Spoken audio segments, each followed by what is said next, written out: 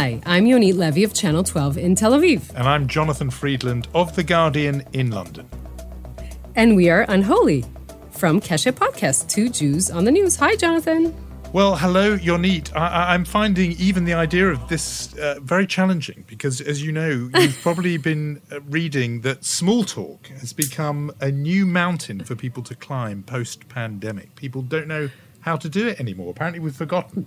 Yeah, I mean, it's like one of those side effects of coming out of coronavirus. We're all glad that we're beginning to do that. But, you know, I think it was the Washington Post that had this article with the title, "It's not just you, we're all socially awkward now." And first of all, I love reading a title that begins with, "It's not just you." Yeah, that's right? very You're like, reassuring. Okay. Anything that begins with that is fine. Like, it's not just you, everyone hates coriander. I like that. I like that. So apparently, yes, we have all sort of...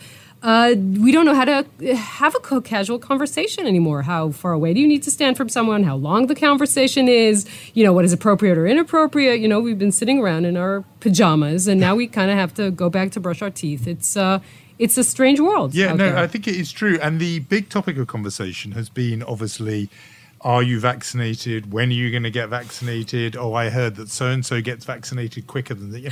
And that is going to be difficult. Those of us who are now doubly jabbed, which I know in Israel happened months ago, but is news here, we're rapidly running out of conversational topics now that that's happened. But yes, people are emerging and finding it a bit tricky how to live normal life again. I think just the idea of being in person is the thing. Zoom small talk, people have got that down. I think, as you say, the in-person thing is going to be the difficulty, down to things like posture, elbow touching, all of that. There are multiple layers of awkwardness. Luckily for us, though, we have big talk as well as small talk because much is afoot in your country.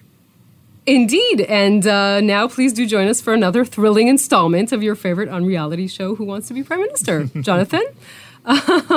So, I mean, the big news this week, obviously, is that Benjamin Netanyahu was forced to give up the mandate to form a government. That happened midnight on Tuesday. I know you were waiting to see if that would actually happen, Jonathan. And yet Yair Lapid got tagged. So that is the big news. By the way, Reuven Rivlin, the president, we talked about last time how he gave Netanyahu the mandate with the gritted teeth. You talked about that 4 weeks ago. Now he looked like the president with a spring in his step, calling up Yair Lapid and actually also meeting with him and telling him that he's giving him the mandate. We have to say that at the point we are in, Naftali Bennett and Yair Lapid are closer to the premiership than anyone was in the last 12 years, and they're actually closer than the man sitting in the prime minister's office is at this point. I think that's a really good way of putting it, that they're just getting closer, because a lot of people are tempted, when I say people, I mean journalists, different category, and they are just itching to say, you know, it's over, the Netanyahu period is drawing to a close, it's going to... And actually, I think the way you put it is better. It internalizes the once bitten, twice shy feeling that journalists should have, which is you never, ever write it off until it's, this show is not over. This unreality show, as you put it, is not over till it's over. And so we don't know. But yeah, they're inching closer than has ever been the case before. And no one has even got within the kind of perimeter of the building. And now they are knocking on the door. For by sure. the sound of things. One of them is at the door, the other is at the window. But yeah, the general feeling. And that, in a way, is the bit that interests me because, colleagues here and the odd sort of broadcast has been asking me as somebody who sort of follows Israel to sort of to talk about this and explain this question. And I realized that I wanted to hear your explanation of it because it does defy obvious rational logic, which is the mandate, as you say, has been handed by the president to Yair Lapid as the guy, apart from Netanyahu, with the largest number of seats. And yet, and we're going to talk about it, he's not the one that people are saying is actually getting closest to that prime ministerial chair. It's someone else who won many fewer seats. And, I think people who follow Israel a lot are tempted to go, yeah, of course, that's just, what else do you expect? But outside people want some logic. So give us an explanation why, if there's two people there, it's the one with fewer seats who's inching towards the prime ministerial chair. I would love to explain, but for that you would have to relinquish anything you ever studied about math. Would you do that for me? Yeah, it's not much for me to let go of, actually, so I don't mind doing that. But you probably still need an explanation why 6 doesn't equal 6 and why 6 is in some cases more than 17. So that is what we're talking about, Israeli math. So let's kind of explain why this is the logic. There are two camps. We talk about this all the time. There's the anti-Bibi bloc. There's the Bibi bloc. To break the deadlock, which exists in Israeli politics for the past 2 years, you have to do something dramatic. Now, what the anti-Bibi bloc is trying to do is to break away Naftali Bennett from the natural habitat he is in, which is the Bibi bloc, meaning his ideology is much more closer to that bloc. He dislikes Netanyahu in the same way that many of the anti-bloc people do. So they have to lure him. He is the big prize of the anti-Bibi bloc. And to do that, to essentially make Naftali Bennett into, quote-unquote, a defector, you have to give him the biggest prize on the table. And the biggest prize is to become prime minister. Now, my dear English friend, I will also remind you of what you learned in your Shakespeare lessons, which is this. The only man who can be the new king is the person who has the power to slay the former king. And the only person in that arena who can do that is Naftali Bennett. I, of course, mean slay him politically, not any other Shakespearean meaning. I hope that was an explanation that makes some sense. But in that regard, that is why, essentially, Lapid, who won almost 3 times as many of the seats Naftali Bennett has, is not as powerful as Bennett is. And anyone else on that table in the anti-Bibi bloc, Gideon Sa'ar, who won 6 seats, and Lieberman, who won 7, again, less powerful than Bennett, who today, at this point we are in, has 6 seats. That is why 6 doesn't equal 6. So within that, let's just talk about these two people. I mean, on the show, often we've talked about Yair Lapid, and I've slightly laughingly mentioned my problem with trying to respect someone who does the same job I do. And, you know, the newspaper columnist turned politician, we've got one of those in number 10 Downing Street. That should be a little bit of a health warning, although, you know, politically it's got to be said he's doing well. And we have elections going on here, and he's tipped to do well in those. But tell me, you know, more on Yair Lapid. I always know him as this kind of guy with a face for TV. He's very telegenic. His father was a big and important journalist turned politician as well. But, you know, what are we missing? What else do we need to know about Yair Lapid? You say face for TV like it's a bad thing, Jonathan. No, it's a very good thing. He's a handsome man. Those of us who have faces for podcasts, and I'm speaking about myself here, can only sit back in awe at Yair Lapid. He's a very slick and handsome guy. You know, the thing about Yair Lapid is when he wrote the most popular column in Israel. But the serious columnists, maybe people like you, Jonathan, would kind of mock him and say, you know, but it's not a serious column.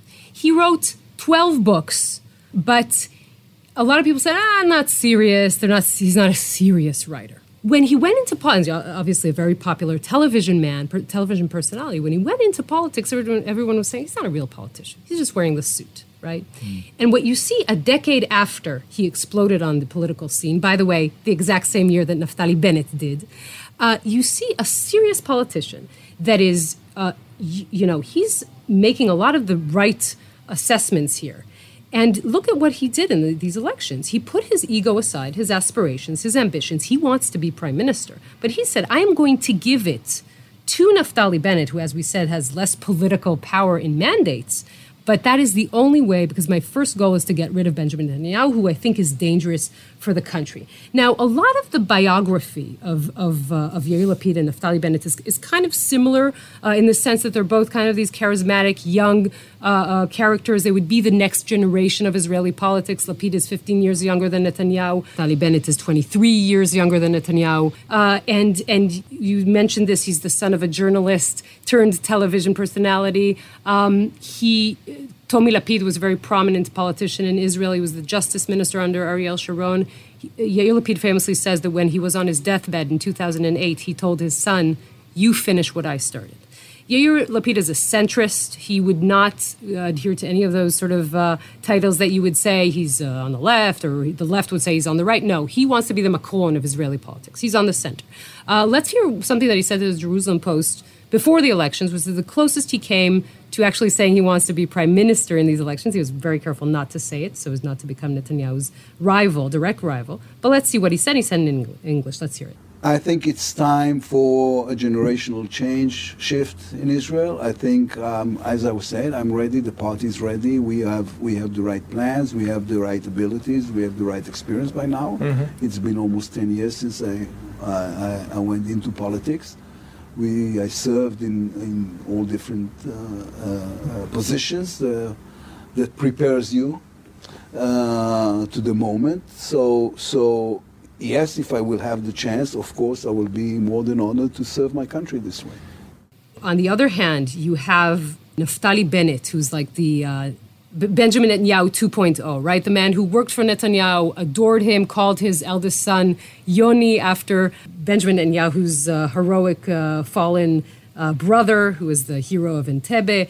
He's the high-tech wonder kid, the guy who lives in Ra'anana but leads the settler movement. His wife is from a secular family. He's the cool religious guy, right? Again, exploding on the scene in 2012. Netanyahu also always saw him as that sort of, again, the Bibi 2.0. He saw the ambition. He kind of kicked him and Ayelet Shaked out of his office. According to foreign reports, it was Sarah Netanyahu who did that. And ever since, he was trying to crush him. I guess I would say that if Netanyahu had a mirror and he was talking to that mirror every day asking who's the most popular man in the land, suddenly Naftali Bennett is his Snow White. I'm not sure anyone ever used the term Naftali Bennett and Snow White in the same sentence. The point is that that these two people worked together in the past. They forced Netanyahu to put both of them in the same coalition. It was in 2013. That coalition didn't last because Netanyahu was afraid of them both and disliked them both, and he broke the coalition apart. But these are two people who know how to work together. It's really interesting to me. I mean, that clip of Yair Lapid is fascinating because there he does quite reluctantly express, an ambition, a readiness to be, if dragged to the prime ministerial chair, he'll sit in it, if he's forced to. But I think it's interesting that the play he's adopting now, in which he gives way to somebody else. I don't know how that. You'll tell me, but how that plays in Israeli politics interests me because. Does it make him a friar? Is he a kind of sucker for going second and not being, alpha male and asserting his own right to be prime minister? Or does he get credit for sort of integrity that he did honor what he said, which is most important is to get rid of Bibi, and even if that means I take second place. I just wonder what Israelis will make of that Israeli math. Or do people think, look, you had 17 seats and you made way for a guy with 7 or 6? What's that about? Or does he get sort of kudos? And you half feel that if it was kind of New Zealand or Sweden, or Holland, he would get great credit for that and get sort of statesman status. But in Israel, I wonder if they'll think that's a guy who you would not send to negotiate, for a chicken on a Friday morning for you, because he's going to come back with a bad deal. And so I just wonder about how that plays. Well, as usual in life, you wait for the result and then you kind of analyze it, backtracking it. So I would say that it really depends. If in a week they will form a government, by the way, they're going to have to do it very quickly because Netanyahu is chipping away at the legitimacy of Bennett every hour and every day. If next week, we will sit here and talk about the first Lapid-Bennett government, we will hail Lapid as a political genius, period. Doesn't matter what he had to give up. In 2 years, according to this rotation agreement that they are working on as we speak, he will become prime minister. Because somewhere along the line, he realized that doing it in a simple way will be a problem for him because of demography, because he is the elite, he's a journalist, he's from Tel Aviv, he was a television personality. It would take more time for him to do it that way, and maybe will never happen. Whereas doing it over on the coattails of Naftali Bennett will happen. So that is the simple answer. And moreover, look, he gave up twice.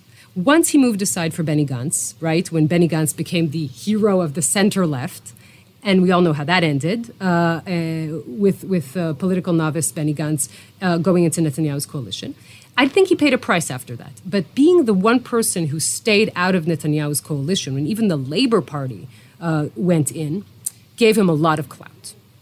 Yeah, I think it's... the old rule book, which was that, you only have one shot and you've got to make it count and history moves on, that never really applied much to Israel, where, they say about America that no one has a second act. Scott Fitzgerald said that, and it was actually always, I thought, wrong about America. But it's definitely wrong about Israel, where people have a third, fourth, fifth and sixth act, and you have someone like Ariel Sharon coming back at the end of a kind of 60-year career to be prime minister.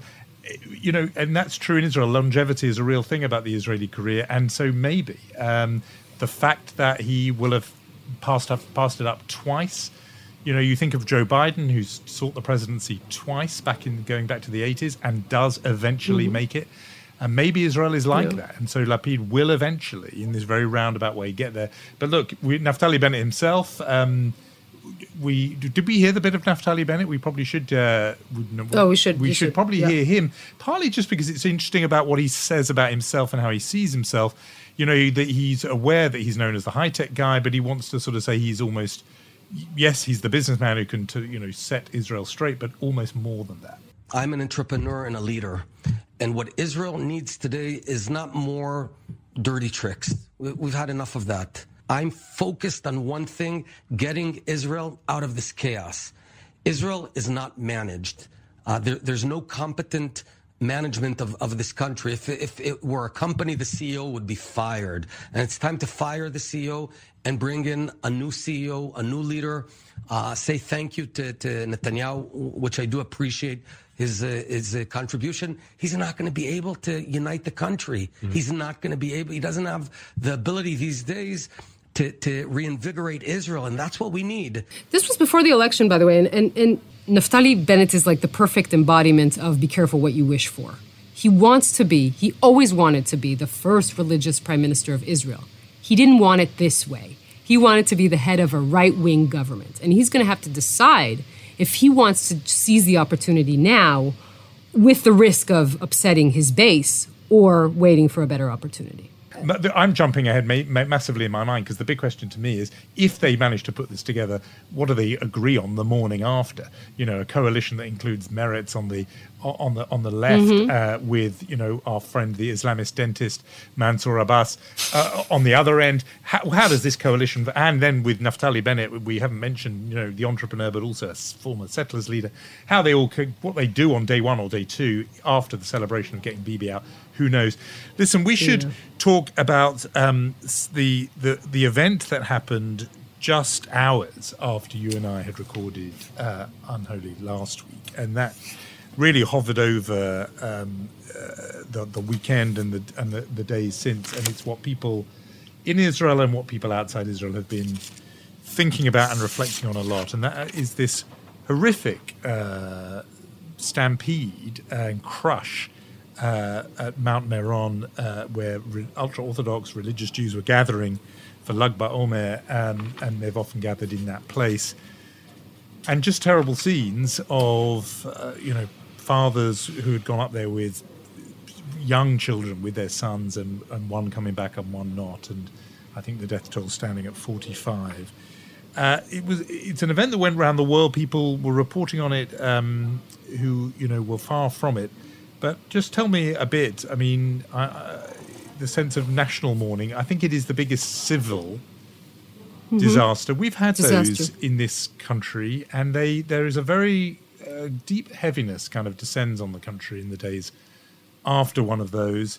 The people who've watched The Crown, just to pick off the top of my head, the Aberfan disaster in the 1960s in Wales, where a Welsh village just fell under the coal that was in basically a slag heap that fell on the town and suffocated the people there. And that's still remembered, decades and decades on, especially when children are involved.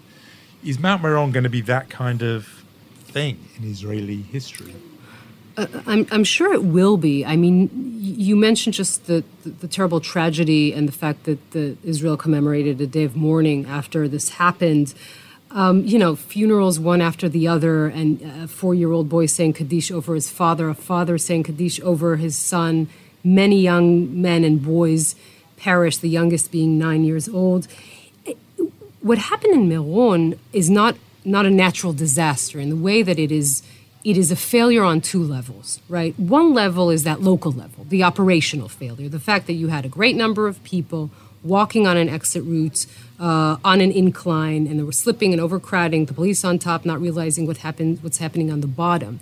And there's this, you asked about the national mood, there's this mood in which you say Israel is this high-tech startup nation with the vaccines rollout and all that, and we can't build just that, that walkway that people can go into an event and go back home and return safely. That is like a feeling that you kind of have. And you have to mention that the failure is not only on that level, right? The failure is the second tier is the fact that there was no proper control of that site. That is something that a lot of Israelis have been talking about. The state of Israel has sort of accepted the fact that Meron is essentially exterritorial, right? It's controlled by separate Haredi courts or endowments and machers. And at the end of the day, the second most visited Jewish religious site in Israel, after the Kotel, is run like, it's a blunt thing to say, but it's run like a shtetl. And that is something that a lot of people felt that if that had been fixed, people for years and years said this is dangerous, too many people are coming here. Everyone thought it could happen, but nobody thought it would happen.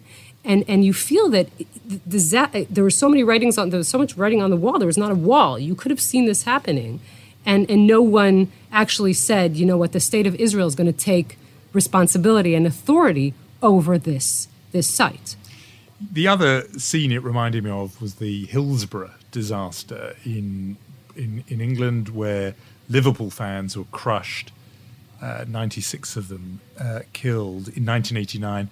And it was about safety at a football ground, and a gate was closed and people moved forward, and it had a very similar echo to that.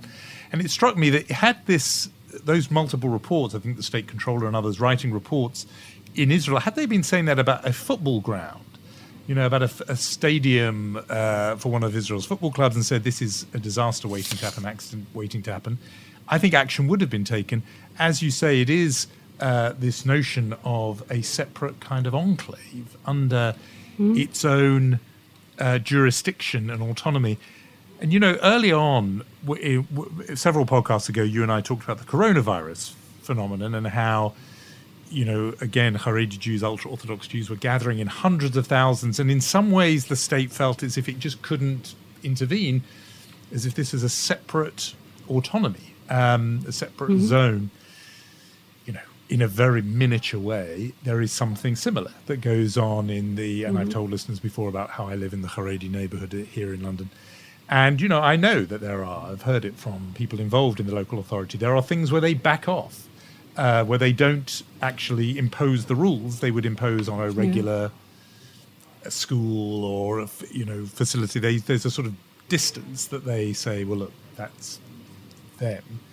And I just wonder whether this Mount Meron and the horror of it will compel either on the side of the sort of, as it were, secular authorities, a feeling that we can't keep doing this, sort of looking away from this section of our, community, or will there be a feeling among the Haredim themselves to say, it's time we opted in to the rules that govern everyone else. We need to do that because if we don't do it, lives will be lost, because lives already have been lost, whether it was to COVID or whether now to this stampede and this crush.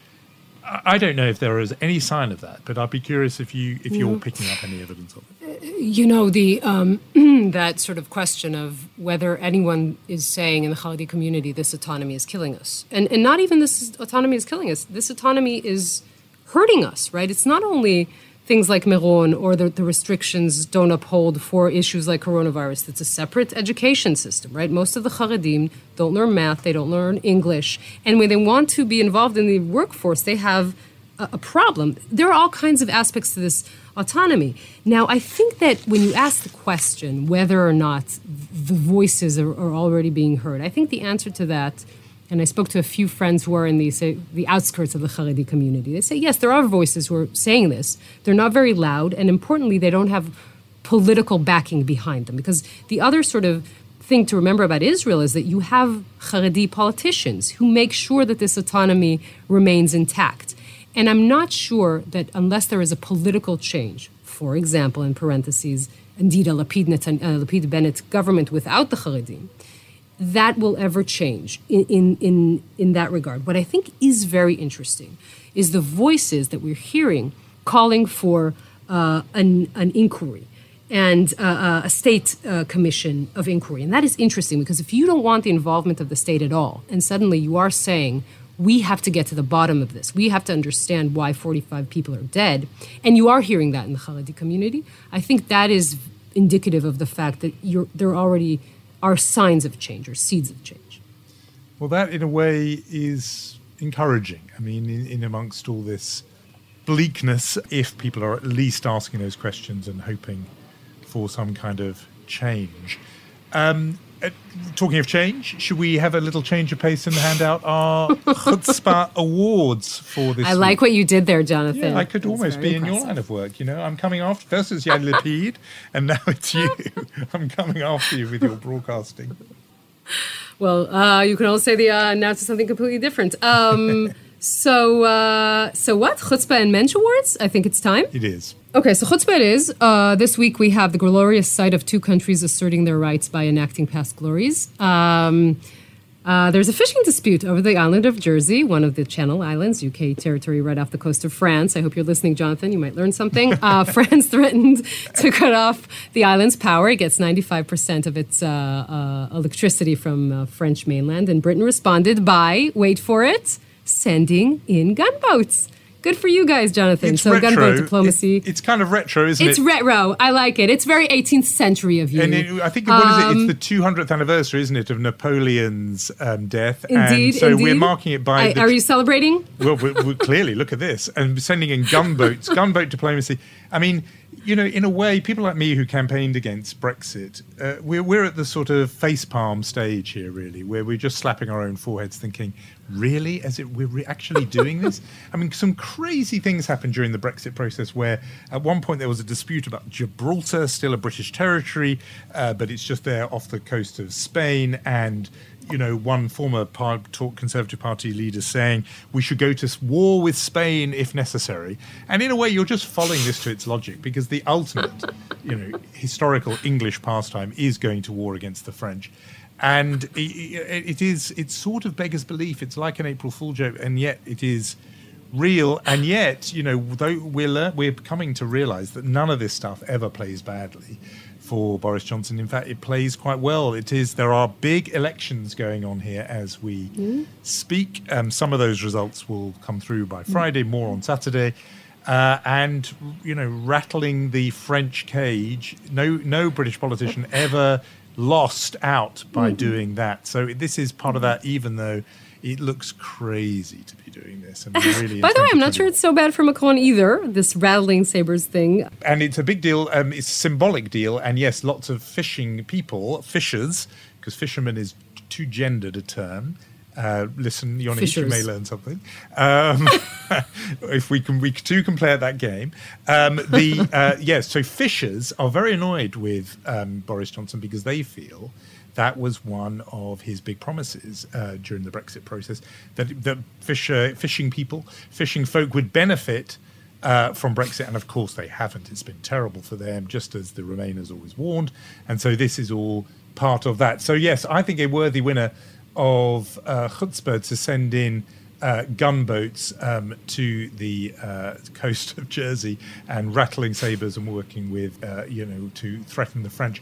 Meanwhile, for Mensch, I thought I would put in an early bid for a repeat winner of this award. He's been there before, but I think Joe Biden does deserve credit for siding with the developing world against Big Pharma and coming out in favor of waiving or suspending the intellectual property protections on COVID vaccines. And this is something countries in the developing world who are lagging behind in vaccinating the people have been really demanding, desperate to boost production of the vaccine.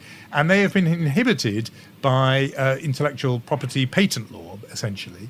And this decision by President Biden, it's been pushed by India, it's been pushed by South Africa, many others, would relax that. And so this could lead to more vaccines getting into the arms of people in the poorest countries in the world.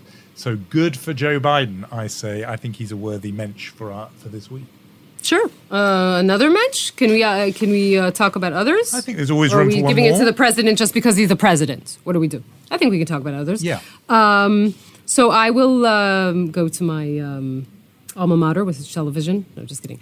We will discuss this an interesting gem we discovered on Netflix. Lior, our executive producer, offered this, actually. It's a French program called Family Business.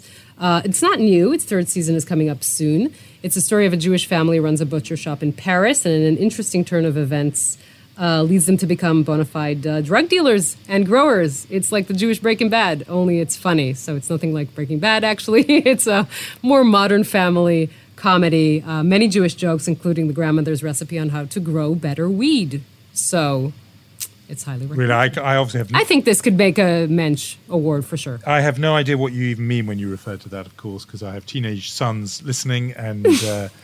I just cannot possibly imagine what you're talking about there. If we're talking about French TV shows, I must say I'm feeling rather bereft because this week I watched the last episode of the last season of Le Bureau, which I've mentioned before. You can get it via Amazon Prime. It is absolutely terrific. I mean, it is so good. You think it's just a spy show, but it's a spy show in the way that Le Carré novels are spy novels. You know, it is so much more than that. It lives in that zone, that kind of grey zone of moral ambiguity. The heroes are slightly villains, and the villains are slightly heroic. There's grey in everyone. There's just a fantastic human story with the central character and the central kind of love of his life, but also that love of country and the disappointment people who love their country feel when their country lets them down. And, I think that's something everyone can know about. And so if we're talking TV shows, Le Bureau really, I can't call it Mensch. Is it violent? I mean, because is it very violent? Or no, it's not that violent. There's some, but no, okay. Not that much. There's, because I've realized that people who can't stand violence have nothing, like me. You can look away. There's not much that's violent. There's some, but you can look away. There's an Israeli element. There's an Israeli storyline at one point. I don't want to say more than that.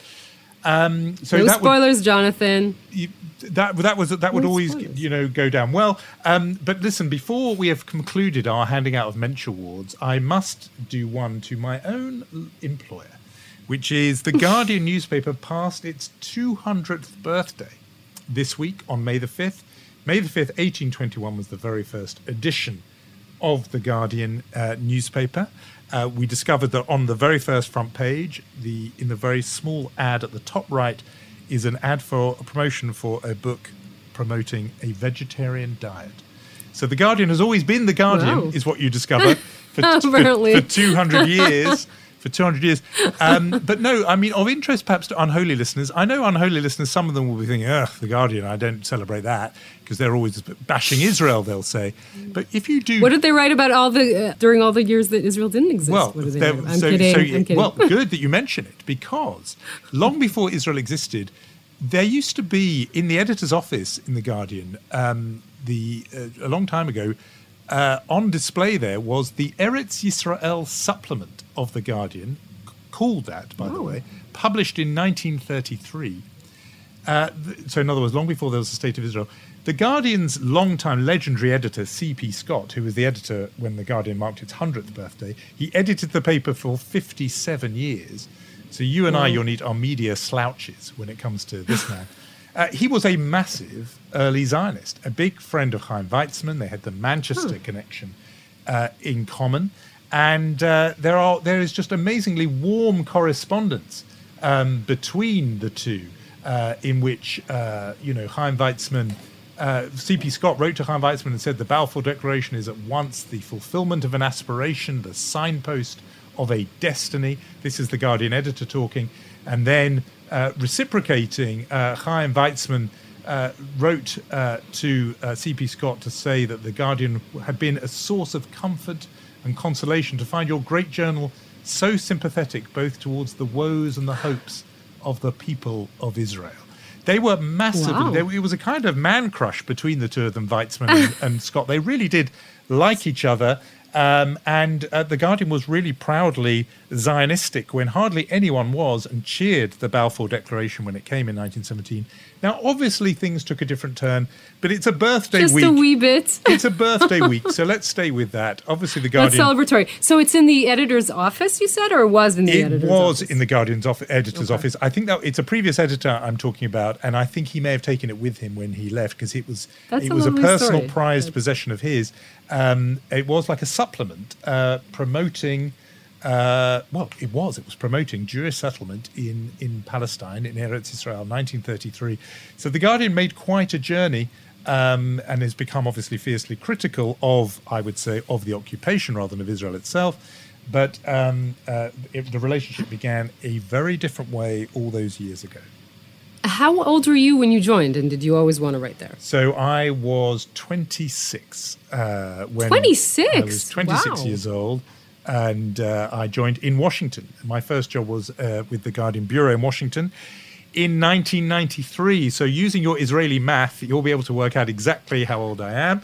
We won't have to say, but yes, 28 years I have been a writer for the Guardian, and I've loved every minute, obviously. And the history is an amazing history, and we're all feeling rather proud of it this week. And Mazel Tov. So we are ending our program.